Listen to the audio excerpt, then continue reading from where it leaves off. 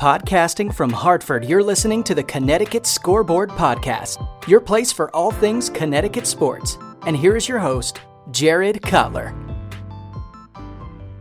Joining me back on the podcast is one of our favorite guests here, John Gallagher of University of Hartford. Coach Gallagher, welcome back to the podcast.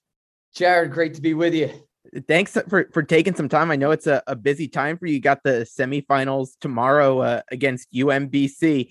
So I want to start looking back on this season to this point so far. What has this season been like for you? I know there have been a lot of ups and downs. You've battled injuries. You've been through it all this year. What's it been like? One of the most fascinating and I would say one of the hardest but rewarding years of my coaching career.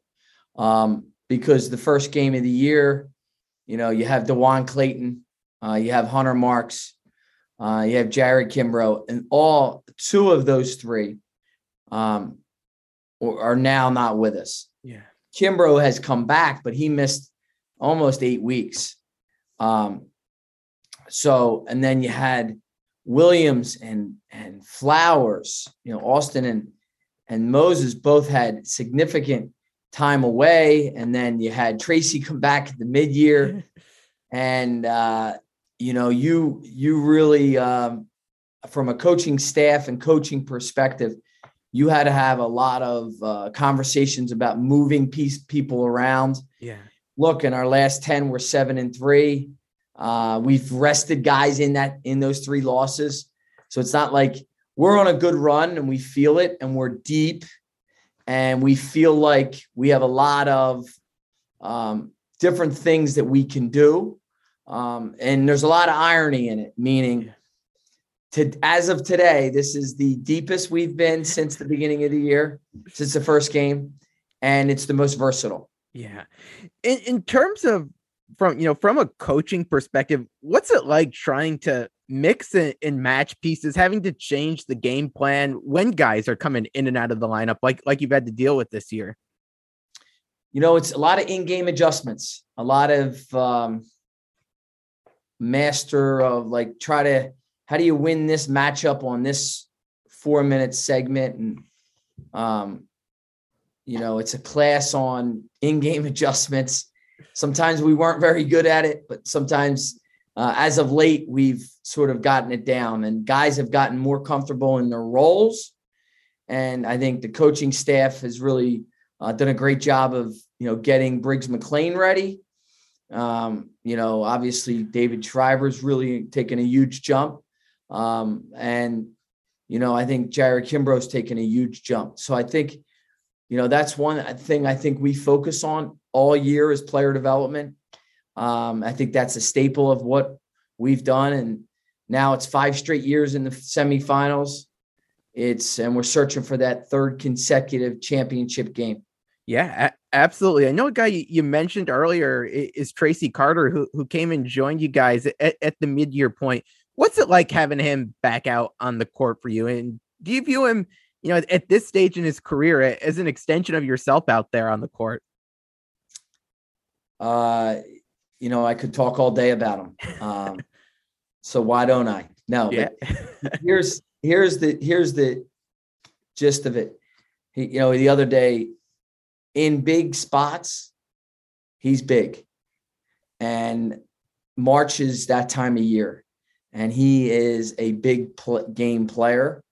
I know coaches don't like to say that. And the reality is March, I talked to somebody the other day. This isn't the NFL where Bill Parcells' line of "you are what your record is." That's not college basketball.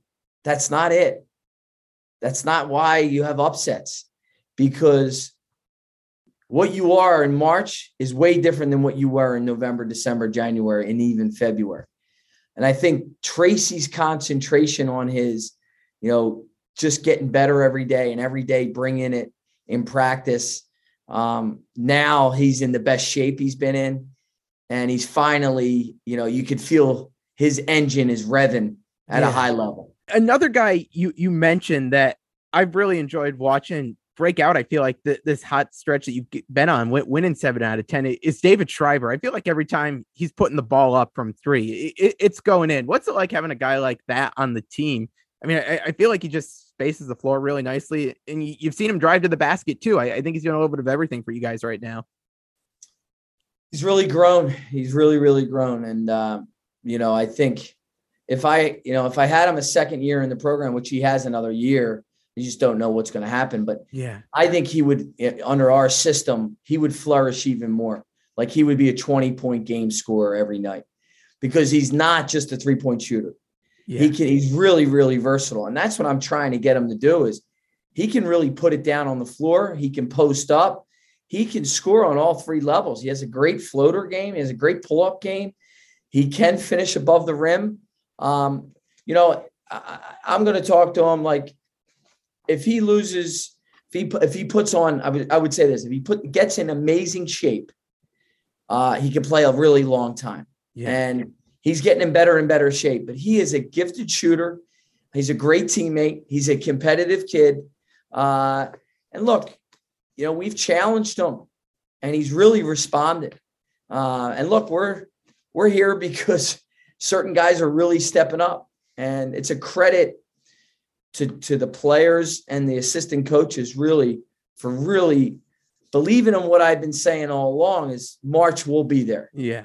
And I've been saying that, and because I believed it. When you look at a couple other guys who have been injured throughout the season and have to deal with some things in Austin and Moses, what's it like having them both back out on the floor like you did the other day against Albany, and the difference that has on your team? It's fascinating just how gritty, how tough, how much they are the neighborhood. We always say, what's a neighborhood guy? What's a neighborhood player? What's a neighborhood teammate? They'll do whatever it needs to be done. They sacrifice their bodies. They care about winning. I could talk, Austin, in my mind, he's one of the 3 players of the year in the league. He's carried us at times, had 34 in that Vermont game. He epitomizes what a Hartford basketball player is. Yeah. And then Moses has just grown so much. He's been at every practice. He's, really given it. And he's grown. I mean, his play really, really has just jumped. And that's why I always say, coach every day, because you don't know where you're going to be in March. Yeah. And that jump in March, when people just stop playing because they're exhausted, you now are going to be pushing through. You now are going to be playing through it. And we've done that the last 5 years with this group, with all these groups. I was joking with somebody today, if we can win this game Wednesday night, it should be our 4th consecutive championship game, because 4 years ago we got robbed of that one game. But I remember. Look, this is a fun group, and Austin and Moses are guys that really have given us so much. Looking back at the game in the quarterfinals the other day against Albany, what do you think were some of the keys to success in that game? And what do you like from your team? I mean, for me, just sticking out, I think you held Albany, I think it was to 13 points in the first half. I mean, take us through what you liked about your team in that game. A coaching friend of mine in the middle of the year called me and said, you're not having the success because your defense isn't to the level of what it was. In our last 10 games, our defense has stepped up. And I love our defense. And I think you have to begin and end with I would say our focus on the scouting report. Mm-hmm. And this time of year, there's really good players on Albany. There's really good coaching on Albany. They're a good program. Dwayne has done a very nice job. You have to understand that this time of year, if you let people beat you with the knowns, what we call the knowns, then your players are not as connected as you want to be. Mm-hmm. And we have to take away the knowns. If the knowns beat us, then we as a group didn't either follow the game plan or they did something we weren't ready for. And usually this time of year, you're ready for it. And you just have to be, as concentrated on the plan as possible. And that's what we did in that first half. And if you really look at the first half, they had 5 fast break points and they had 4 points off a second chance. So in the half court, they had 4 half court points. Yeah. Wow. So that is an elite half court defense. And we're going to need that tomorrow. Yeah. When you look at the matchup against UMBC, what can you take away from the first 2 games against them heading into this one? Well, I give them credit. They're responsible for the worst loss of the year. Up 7 with 3:46 left in the game. And I watch it and it's stunning. We did a lot of out of characteristic things. So look, I think, and then up here, we were banged up. We were resting some guys and we had foul trouble. So, it was a crazy game. Up 11, down 17, come back. It's a 4-point game. The second one, I don't put as much stock in because it wasn't our full lineup. Mm-hmm. The first one was a hard one because that's the game Hunter Marks went down in. I look back at that game and, we held them to 22 first half points. The matchup is the guards. They have great guards. Yeah. I think Coach Ferry has done such a good job. And, they play with great flow. They play with great pace. They're scoring. They're fun to watch. They've developed the kid in the last month, the kid Wojcik. We talk about developing players in February.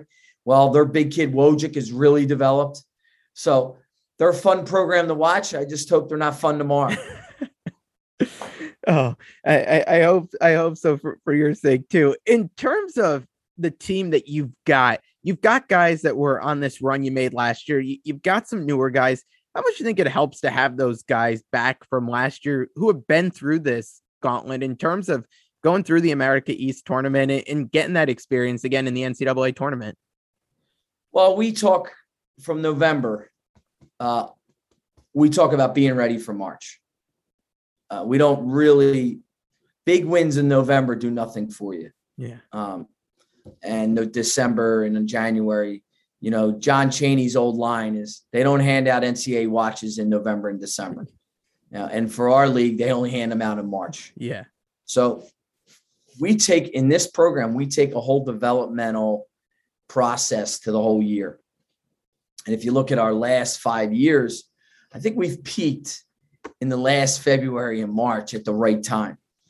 And because everything is about March, February, we put so much energy into February and getting better, individual development, that the guys, when it comes March, we feel like it's our time. Whether that's right or not, I don't know, but we feel that way. Yeah, for sure. Oh, well, Coach, I really appreciate you hopping on for a few minutes today before the game. We wish you and the team the best of luck. I know everyone's pulling for you guys up here. And if we win, by the way, the last time we did this was in a hotel room. I was in Indianapolis. Yes. At the JW and Marriott getting ready for Baylor in the first round. So if we get this win, we'll do something Friday for the championship. Yes, agreed. We'll get that taken care of. Well, Coach, appreciate the time and best of luck tomorrow. Great to talk to you. Good to talk to you. Thanks for listening to the Connecticut Scoreboard Podcast with Jared Cutler. If you like the show and want to know more, check out the podcast on Twitter at CT Scoreboard Pod, the host at Jared Cutler, and find us on Facebook at the Connecticut Scoreboard Podcast. Finally, if you enjoy what you're listening to, rate and review us on iTunes. Thanks again for listening.